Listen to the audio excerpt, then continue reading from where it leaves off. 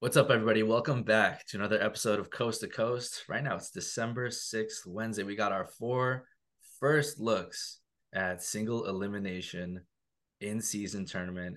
And man, that was absolute fun. We're here to break it down. We're going to take a look at some of the strategies we saw these teams use and what we really think is going to be a playoff preview. We have the Celtics and Pacers, Kings and Pelicans, Bucks and Knicks, Lakers and Suns, some big hitters, and we're going to talk about it here.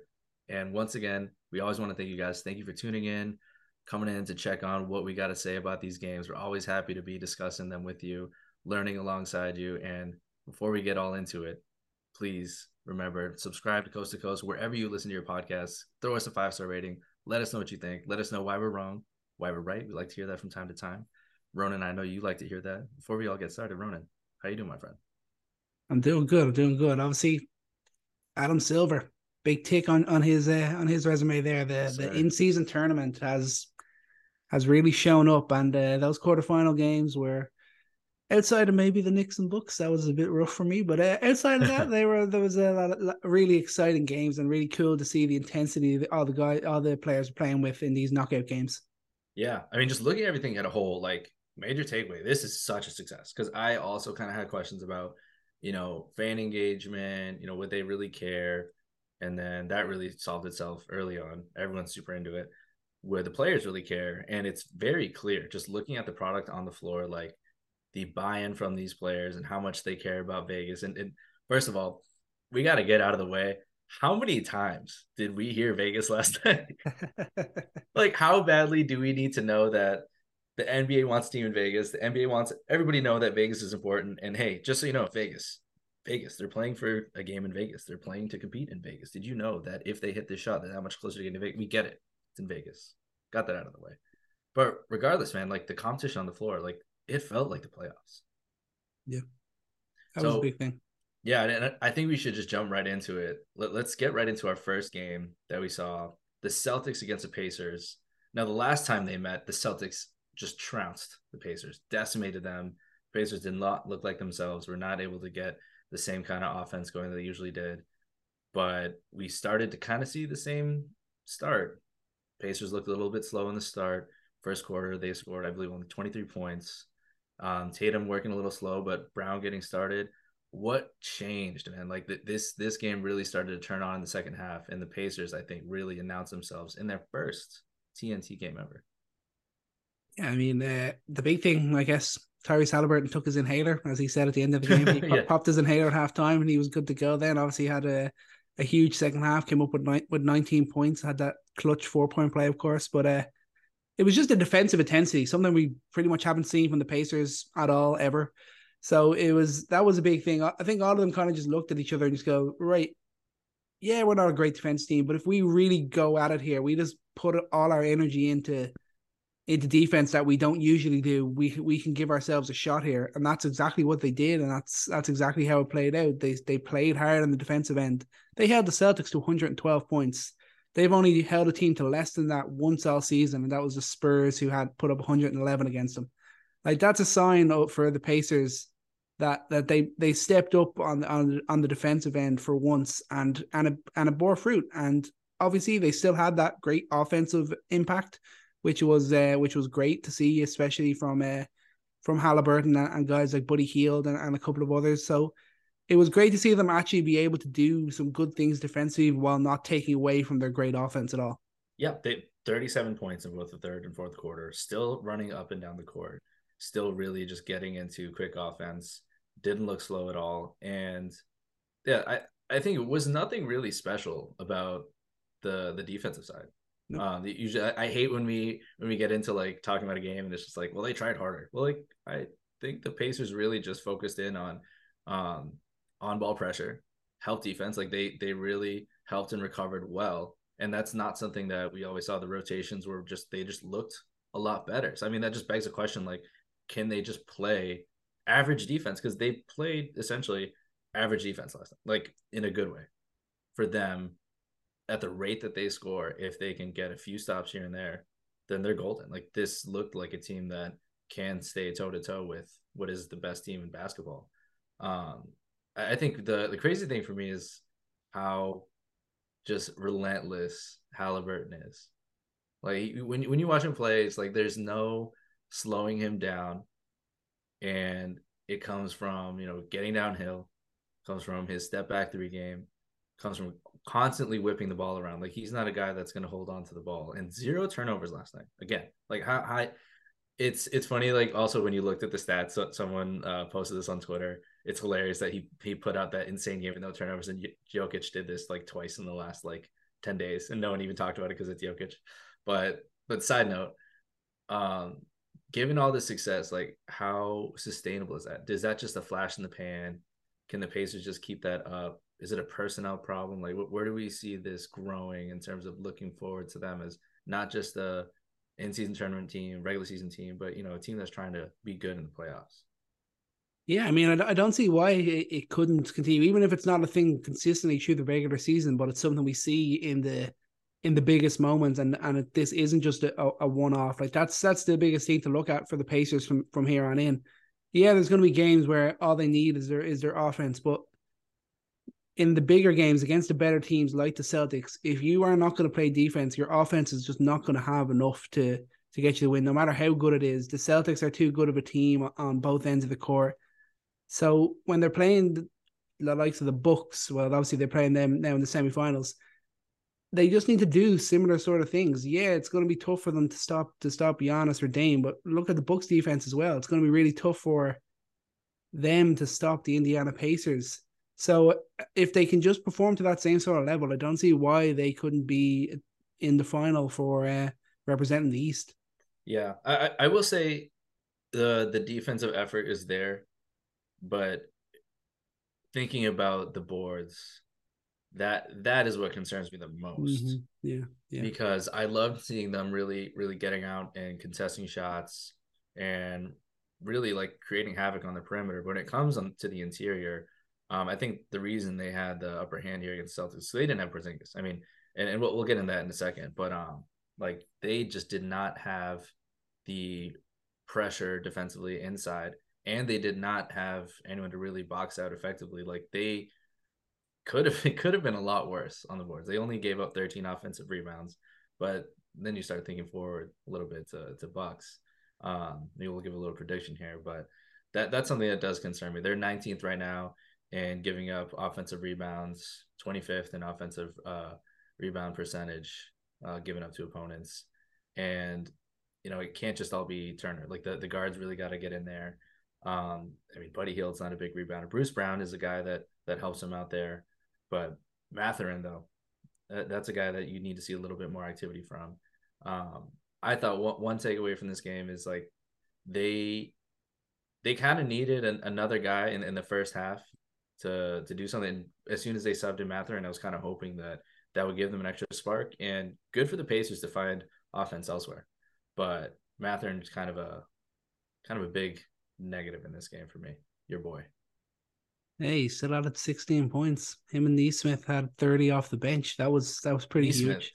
Yeah. Nesmith wanted blood. Guy. He wanted Celtics blood in that game. He was really aggressive, both offensively and defensively. He was a real kind of a wild card plus for the Pacers in that game. Yeah. He brings such energy defensively off the bench. And that is a guy that needs to be focused in on more. Like he brings that sort of defensive mentality that they need more of. It's a reason why he got 31 minutes in this game, and I mean he really closed out well in the Celtics. One thing I want to talk about with the Celtics is two things really, and it has to do with Porzingis and depth. And this is not a panic question at all. I think it's a realistic question. The Celtics I view as a championship contender in the class above most classes. Like they are a first class championship contender. How far do they go down without Porzingis? Are they second class, third class, whatever? Are they still a championship contender without Porzingis, given their inability to have a post presence and their inability to really defend the rim as Al Horford's kind of taken a step back? I would say they are, mainly because like you're looking around other teams, like maybe this is an opportunity possibly while Porzingis is possibly due back this week, which is big, but Yeah, you look at like other teams are having injury problems as well. So you're kind of thinking they're still. It's kind of hard to really completely just throw them out of the Yeah. equation or really drop them down. I think if we get to the playoffs and there's no Porzingis, then you're kind of like, okay, they're gonna need Al Horford to be like 30-year-old Al Horford. That they're Yeah. gonna really need their offense to be absolutely purring. Tatum and Brown really gonna have to go off. At this stage, I wouldn't be too concerned about it because I think, like you see, like the Nuggets have been dealing with injury problems, the Suns, few other teams across the league. So it's kind of hard to really say how much they drop off. But yeah, if it gets to playoff time and there's no Porzingis, then you say they become probably the second favorites at least, if not more, in the East. Yeah. And on that note, depth, you go to Luke Cornett, who I think, for what he does, did a fine job. So that's really what you're looking at there. And then you look at other guys you got time here. Sam Hauser, I mean, he's always going to be absolutely launching from three. He's got one of the quickest triggers in the league. And then who else? Peyton Pritchard, Delano Banton was a whole lot of nothing. Is depth really a concern for this team? Like when do you start to care about that? I guess is you know you're not having a guy who really scores off the bench. Sam Hauser's doing his job as a 3-point shooter whenever he slots in. Um, is that something we should care about, or is that just going to correct itself with? Yeah, it's tough to make the call on that. I think if it really was starting to become more of a problem, you could even make a move and possibly have Derek White be leading the bench unit or coming off the Yeah, bench. I think that's an option that they have in the bank that they could go to. I think the longer it takes Drew Holiday to really find his flow within yeah, this offense, I think that's the period where I'll start to worry about the depth. But when Holiday really fits in with the offense and really starts to get in a flow, I think I'll start to forget a bit more about the depth in that sort of situation. I think that's an area that's kind of that's gone a bit under the radar. The slight struggle, the drop off he's had in terms of offensive production and just general flow within the team as the point guard. yeah. A lot less touches, and maybe it would be nice to see him have a little bit more run the bench unit. But overall, I mean, Pacers put themselves on the map. Loved seeing the crowd. Dude, the crowd was just so excited to finally have like a really real competitive game to be a part of. And we know that in Indiana, like they love their basketball, they love their Pacers, and to see that sort of sight, to see how they celebrated, that was just amazing. I figure, we talk about the Bucks, might as well stay out east. It might as well get this one out of the way. Your Knicks faced the Milwaukee Bucks, and I mean, at the start of the game, that was looking like, all right, this is gonna be a good matchup. Randall's playing well, Barrett's playing well, Brunson's playing well. I think you're turning into a Barrett hater. I was happy from what I saw with Barrett doing what he does well, getting in the paint, getting to his floater, playing efficiently that way at least. But Shooting what? sub 40, but yeah. Yes. But I want to say that the Knicks had a chance, and then all of a sudden the Bucks just like unleashed, and you just saw like full fledged what the Bucks looked like. Like how do you even like react to that game? That was one of the best offensive games we've seen in a long time. They shot what 63% from three, not fluky, just getting good looks every single time they got in the paint. It felt like the Knicks didn't even have a chance. They didn't even play bad defense. They just didn't even have a chance against this team. Yeah, obviously the 3 point percentage dropped down to just above 60 in the end, but obviously still outrageous. Had 23 makes. The Knicks went 7 of 23 from deep, which is pretty pathetic. And obviously it's hard to equate when the Bucks just went to another level. Like I don't know who's going to be really keep up with that sort of 3 point production on any given night. But yeah, it was just a real sign of this is what the Bucks can do. It was tough to really be annoyed at the Knicks for their performance. It was just the Bucks just went off, and you just saw that glimpse like on any given night they're capable of going off like this. So that's where you really see, as much as I've been critical of the Bucks, others have kind of questioned the Bucks. This is what they are capable of. Yeah, And a lot of like it's easy. Like everyone saw the box score. Everyone probably saw the highlights. Like Dame went off, Giannis went off. Chris Middleton, I do want to say he didn't go off, but he really played within the flow. Like he looked a little bit more like himself. Only 14 points with 7 assists. And Dimes I were want to talk about, flying. The dimes were flying. yeah, He had 7. Giannis had 10. exactly. Dame had 7. The way that they played at a different tempo, and Middleton looked comfortable in that tempo. He was able to slow the game down a little bit, get into the middle, have some gravity with his shooting there, and either dump it off to the big man in the roll or kick it out to the weak side. And he really had a lot of control over that over the minutes that he played with the ball in his hands. And I think that was really exciting to me because that's where the Bucks get really dangerous. Because you have Giannis going off in his first minutes of the game, and then he sits, and then Dame goes off, and then they can kind of rest a little bit. And Chris Middleton can control the game, keep the pace a little bit slower, and then they can speed it up with Giannis. They can speed it up with Dame, and there's so many options for them and how they want to attack there.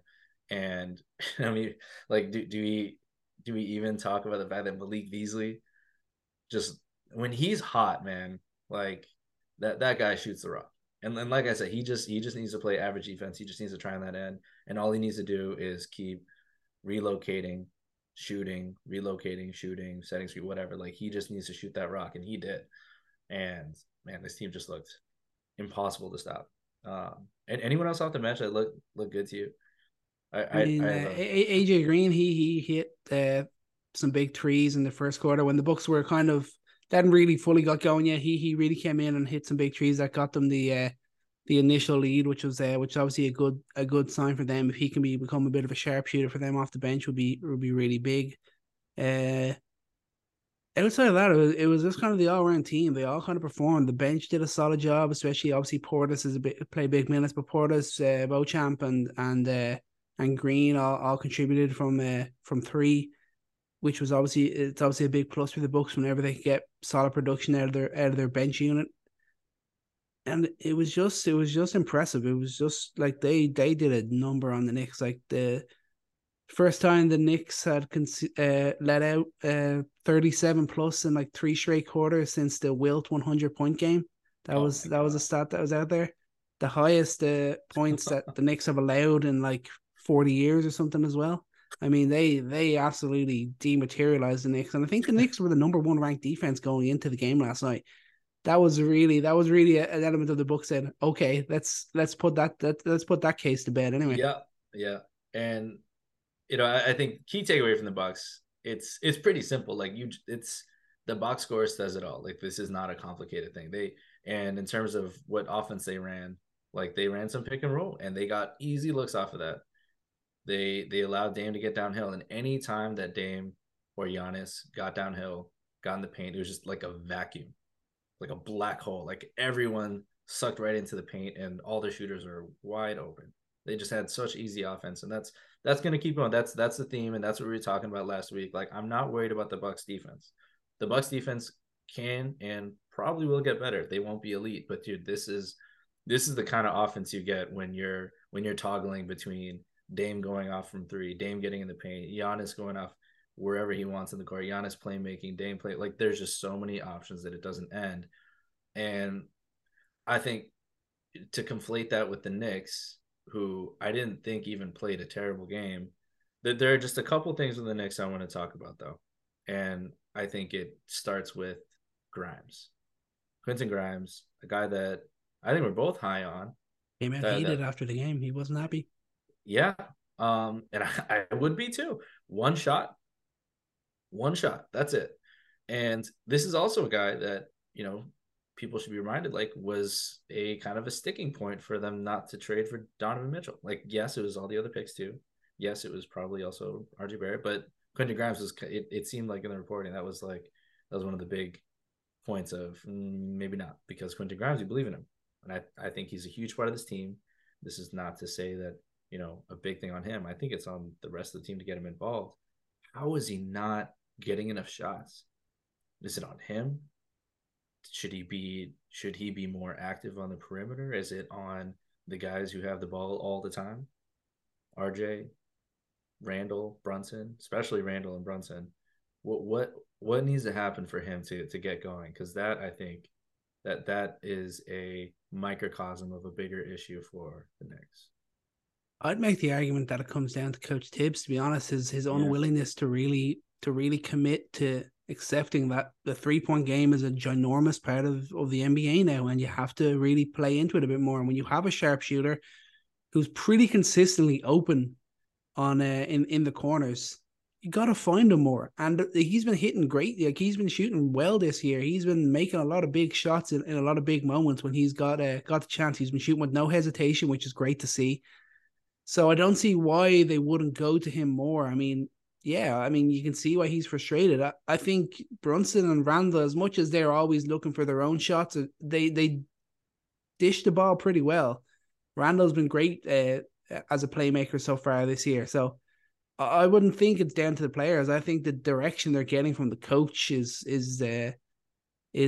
not to probably to find Grimes, to look for their own options, to work a 2-man game between like Randall and Brunson rather than kick to the open man Grimes. That's always true. We never know, like, where the strategy is coming from, and we hear it from Randall that he should be getting him more shots, and we've seen a similar story with other players like Josh Hart, getting him more involved and how he improved there.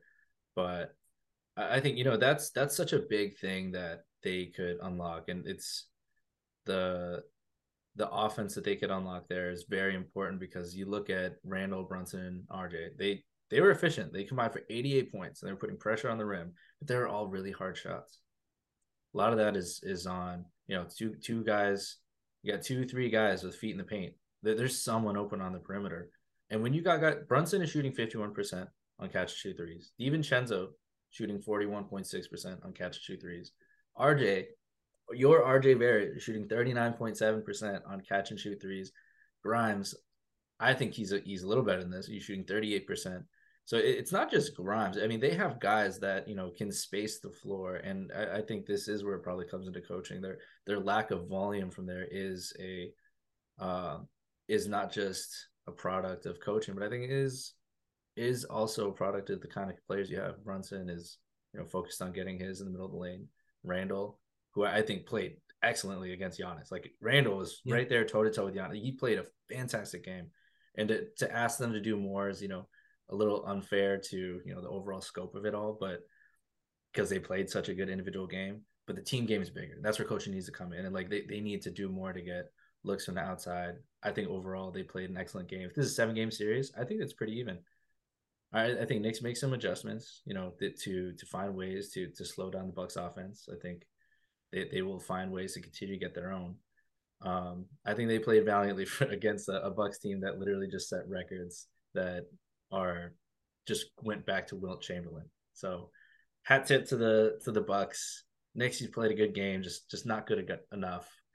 It's the story of the Knicks this year. Unfortunately, it's good, not good enough. Unfortunately, that's just what the Knicks are. It's disappointing, but it's the way that it is, and hopefully that can change with the possibility of a trade. I don't really see it happening, but maybe.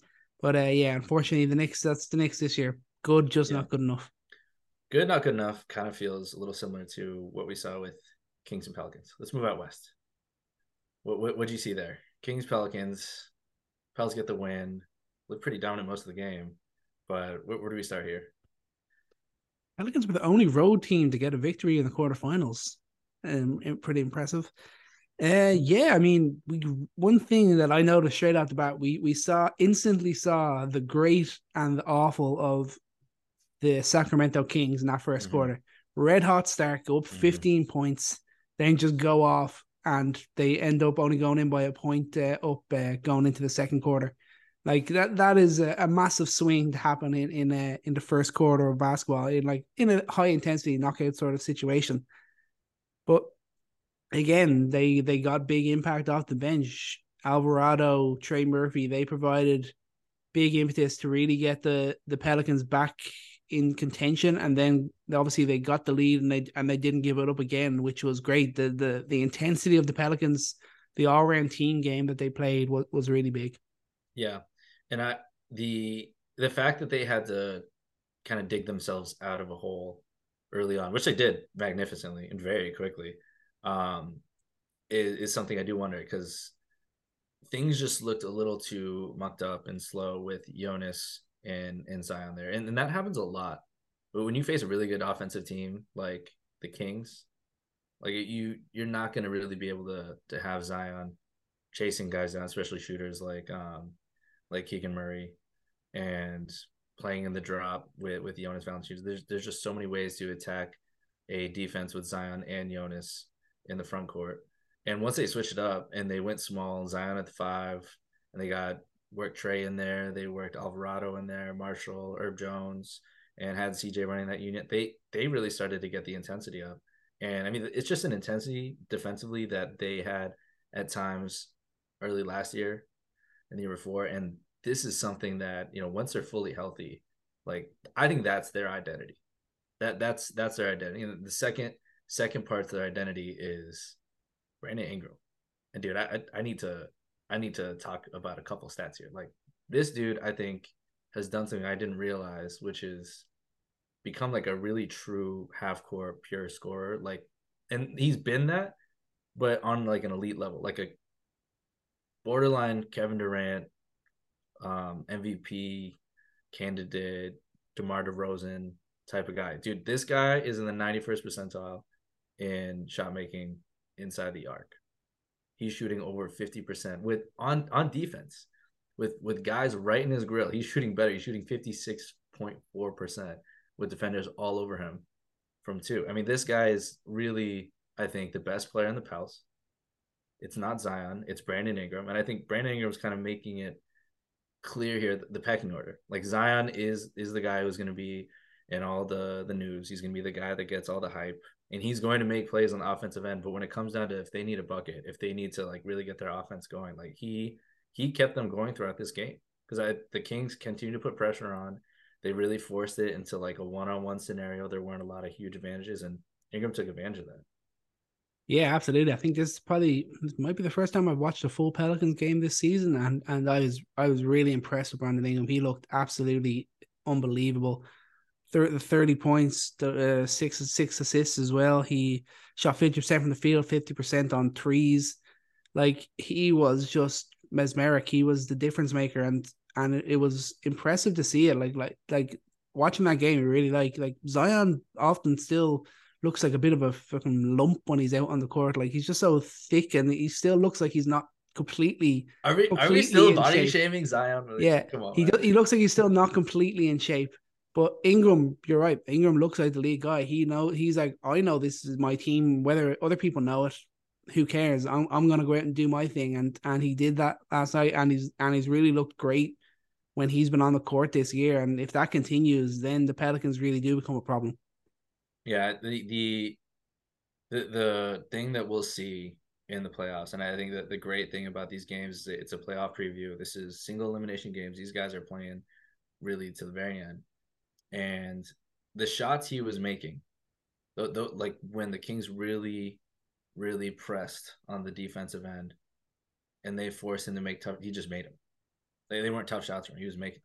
So when you look at his numbers, like this is just what he does. He makes tough shots, and before he was like a inefficient scorer, but now if he keeps this up, he's evolved from kind of an inefficient shot profile kind of guy to one of those rare type of guys who does it but does it efficiently.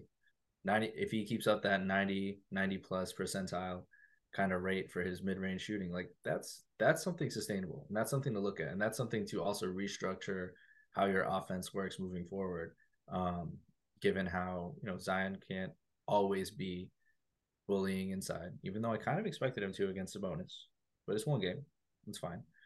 And CJ, can you work CJ off ball continuously? Can you continue to get him there? Because in addition to the Jonas and Zion defensive question, it's also a offensive question. Where does this team look its best? And I think Brandon Ingram is proving the point that this team is at its best when he's running things, when everything's running through him.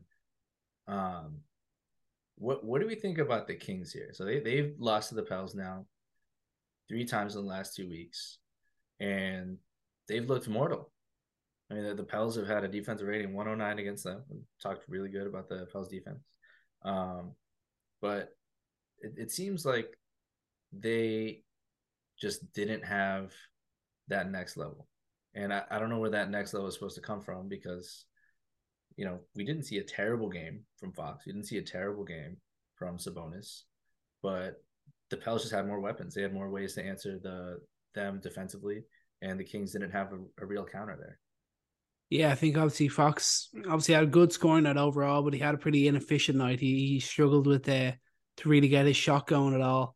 I think it was a blow to them that Keegan Murray got that knock on his back, and even though he came back, I don't know if he hit another shot after he came back. So he had started really hot and couldn't really keep it going. Similar sort of vein to Kevin Huerter. He obviously made a couple of shots throughout the game, but he started hot and then couldn't really sustain it. So when the kind of role guys aren't really hitting their shots, and you need like a shot out of Huerter or Keegan Murray when things aren't really going for De'Aaron Fox, and that's just not happening. That's when the Kings really start to stagnate, because you can't really give the ball to Huerter or Murray and expect to take someone off the dribble or that. They need to be shooting for you, and if it's not coming from Fox and it's not coming from Monk, then things really start to stagnate. But I wouldn't be too worried about the Kings. I think they just need to get into a better flow. They're kind of a bit off it at the moment. They've had a couple of injuries, so I wouldn't get too worried about them. But yeah,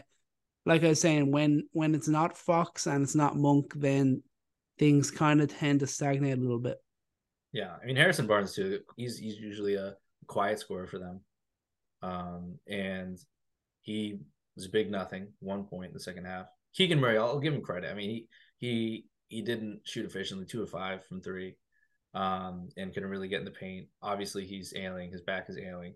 Couldn't get that same lift off his shot, but I mean, he still played through that, and I got to give him respect for that. Kevin Huerter too, a guy who just really you admire the rebounding, you admire the him getting over screens and really showing a lot of effort, but he's got to shoot better.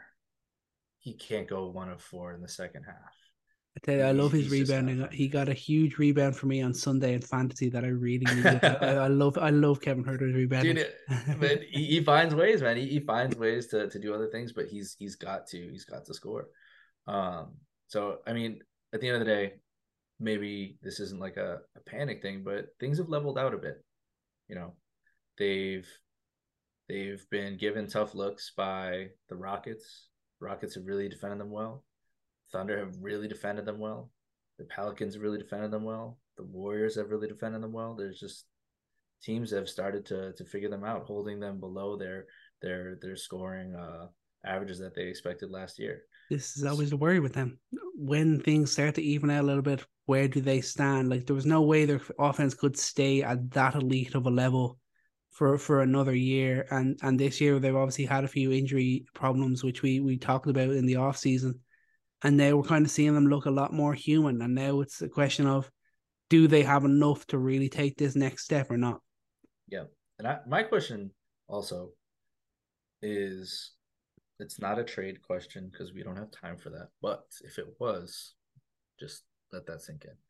Davion Mitchell, a guy who's like, supposed to be part of their future, a guy they drafted in the lottery, a guy that was huge for them defensively in the playoffs last year, a guy that they put on this big screen way too many times for a guy who didn't play. It was like the NBA wanted, like the broadcast wanted you to know that, hey, this guy is a good player and he's on the bench, not playing. Oh, and he got replaced by this guy as a two-way player. Just so you know, here's his face again and again. And it's like, okay, where is his place now on this team? And yeah, they say he needs to earn his time. Fair, sure. But he's a guy that, I think needs to grow more. They need to find more growth. They need to continue to develop players. They need to continue to find new ways, like we said, to counter. And if it's embracing a new defensive identity as well, which they've done better. They've shaved it down. They're now 20th defensive rating. That's something that's an improvement from last year, 24th. Can they just find ways to incorporate him? Can they find ways to creatively, keep him involved and keep him growing in this organization because the rumors are going to start to come. He's a young, gifted defensive point guard who has potential on the offensive end, and he's not a nobody. He's someone that could be useful to this team and could be useful to a lot of teams. So just curious, really, where the Davion Mitchell story is going, and if it'll stay in Sacramento or if they'll continue to swirl those trade rumors. Yeah, I think they did mention, I think, that he was sick for that game. So that's why he was only going to be used if they really needed him. And maybe they did, but he wasn't used in the end. I think he should at least be having kind of the same sort of impact we see from Grand Theft Alvarado on the Pelicans. That should be a similar sort of role that we see from at least from Davion Mitchell in Sacramento. But yeah, that's definitely one I think to keep an eye on. But close it out, just Pels. Brandon Ingram looked unbelievable. Going to be really exciting to see them go up against the Lakers in the semifinals. Yeah, and in they Las have Vegas. Dude, I mean, they have it all. I just have to end on that. Just opining on the fact that they have their go-to scorer. They have a secondary star, and they have a tertiary star. They have CJ McCollum. They have the size in the paint. And they have the longest list of competent wings on the perimeter. One of them being a top 5 defender, another one being a great scorer, and they have that pesky guy. They have Jose Alvarado. They have that guy who can really get in your grill. And then that doesn't even end there. They have another one. They have Dyson Daniels, who's also kind of on that wing list. Like, they have just so much depth, and it's starting to come together. And we were excited about it at the beginning of the year. Didn't pan out. Starting to come together now that they're healthy. And dude, watch out. The Pelicans, if this is, I'm really curious what I was thinking about with the big picture, with the in-season tournament, is how does this change the dynamics of the season? Because it's not all about headlines, but it is about momentum, and momentum carries not just in games, but throughout the season. So teams can take headlines and take overall trends as, ways to continue building. And if a team wins a in-season tournament, where does that take them? Does that kind of like energize the team? Does that bring them forward? Is that something that teams like use to continue building? And the Pels are definitely one of those teams that, given a model for success and given how much talent that they have, like, how much could this propel them? And I'm just really pumped to see that. Let's end here on our Lakers and Suns matchup last night. Such a close game. Do we just get it out of the way talking about that last call? That unfortunately is kind of a stain on what was overall the tremendously fun game to watch. Yes, this is probably my bias coming out. Obviously, it is, but there Oh is no! a slight Oh my view you god! can get where the I knew call you were going to is do this. Actually, understandable, I should have known. but for the most part, it's not as clear cut as it should have been, and it should have been what it probably should have been a jump ball or whatever way they play it out from there. But yeah, obviously Lakers got lucky. Being LeBron James really helped in that situation, no doubt. It's funny too because like I actually clicked on like a few of those posts just showing the replay to be like, I wonder who could even possibly defend this as being a maybe okay call. And of course it would be someone like you. LeBron stands everywhere finding that one millisecond angle of the ball slightly touching Austin Reeves' leg. No, dude, there's no possession. Let's get that out of the way. 0 possession. That was a bad call. I don't think that it necessarily would have tied the game. Maybe. Who knows? But at the end of the day, not the right call. But all that aside, 99% of the game, fantastic matchup. We saw a lot here. First thing. Suns, God, they are bad in the paint. And the Lakers knew it. And the Lakers just win at Eubanks, win at Nurk all game long. And you look at it, they're 24th in opponents' points in the paint. This is how funny stats are, though. When you're looking at that, somehow the Suns are leading the league in blocks per game. I don't understand. That doesn't make sense to me. Like that, I'm just gonna leave that there. You can edit that out if you want. I don't get it. It's there, but at the end of the day, the Suns were just bad interior. They could not stop AD. They could not stop LeBron getting the rim.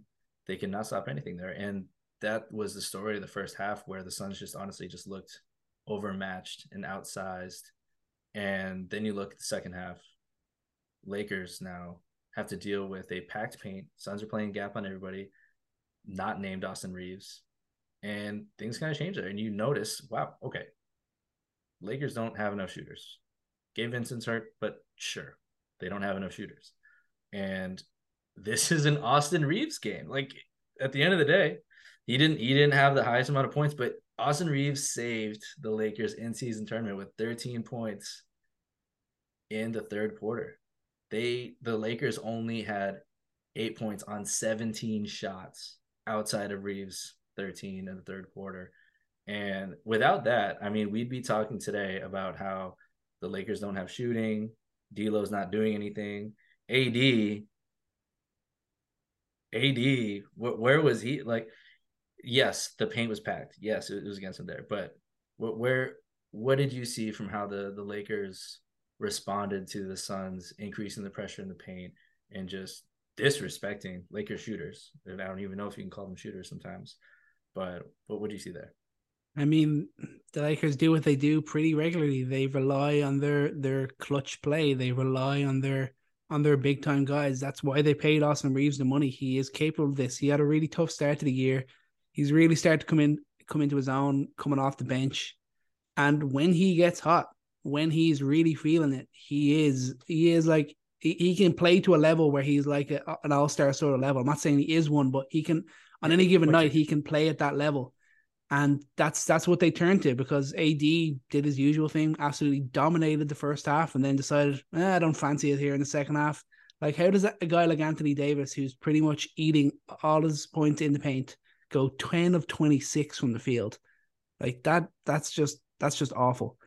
But yeah, LeBron and Reaves kept it going. They hit some big shots. LeBron had that big three before a timeout in the fourth. Then obviously Reaves had that huge 3-point dagger that put them up 5 with just 15 seconds to go. Then I mean, it's what the Lakers often have to do because they go so ice cold from with their shot. They shot 37% in this game, and they still managed to come out with a win because they do have those individuals that can save them, and that's what they rely on often.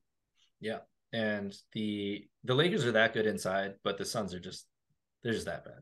The Lakers got 21 offensive rebounds, which led to 19 second chance points, and they're also attacking in the break, and the Suns also they need to be a little better with the ball.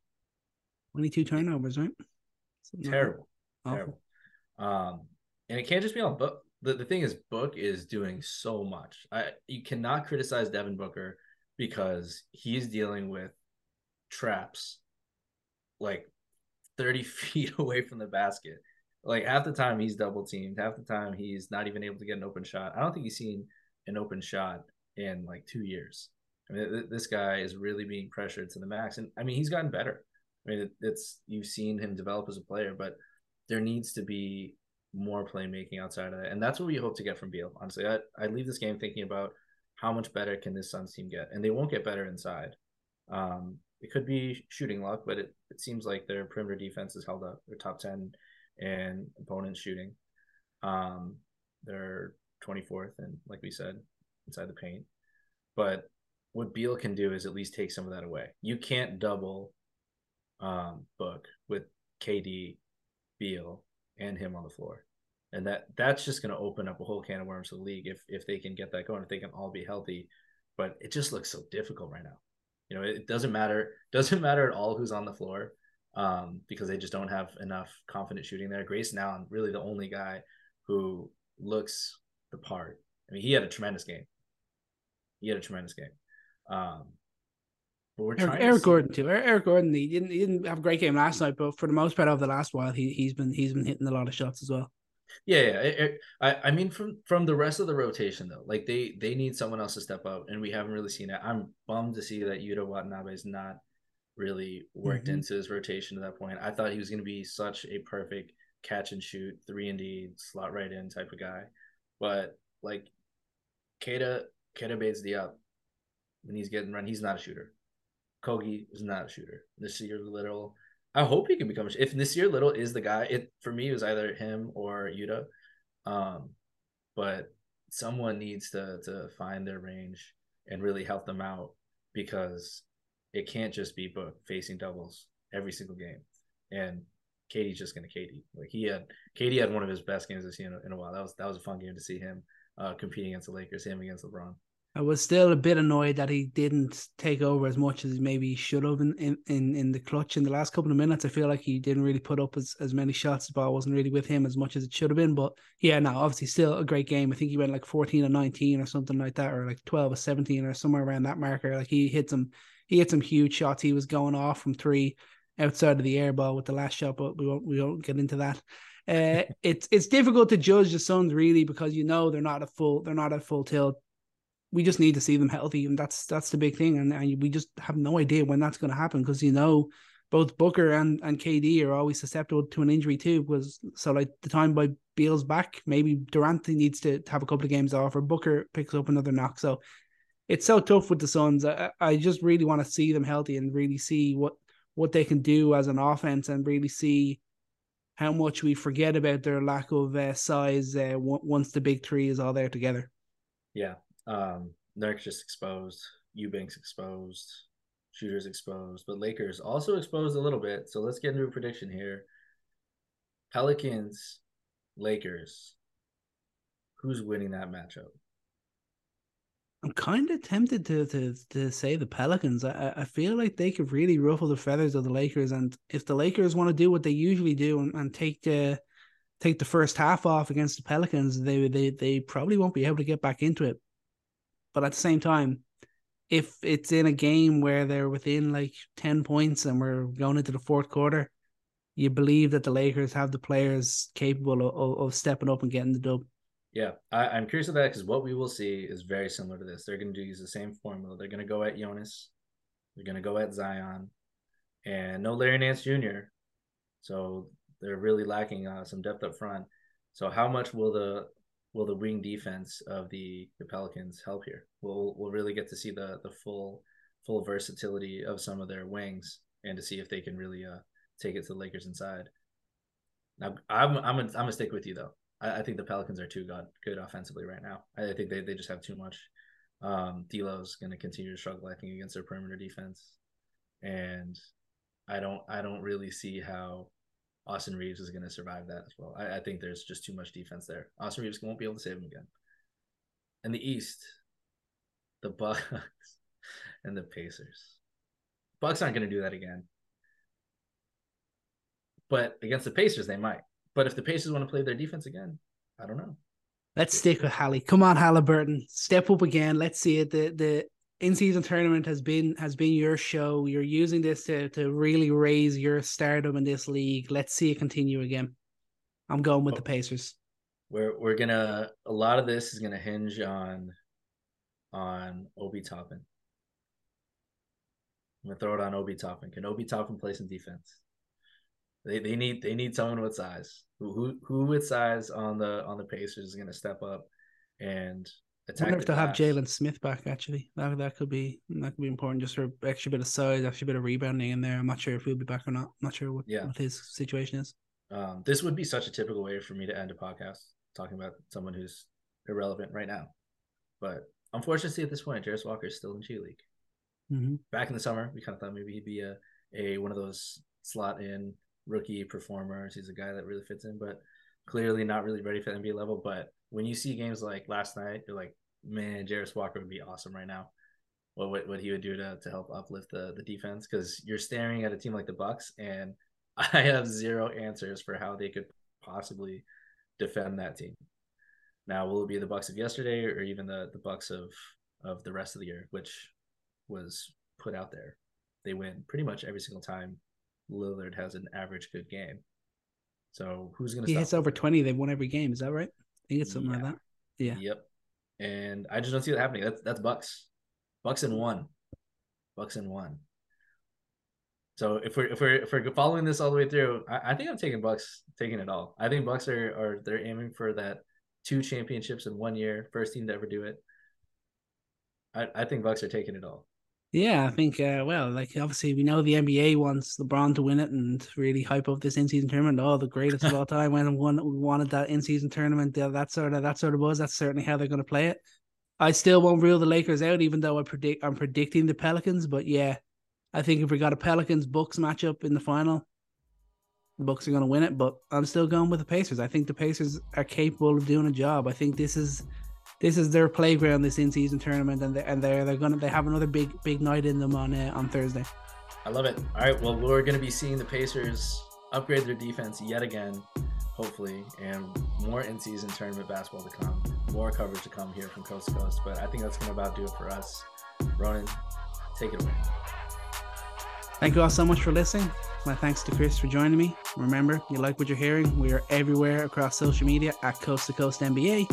And most importantly, remember to take every shot and love every moment.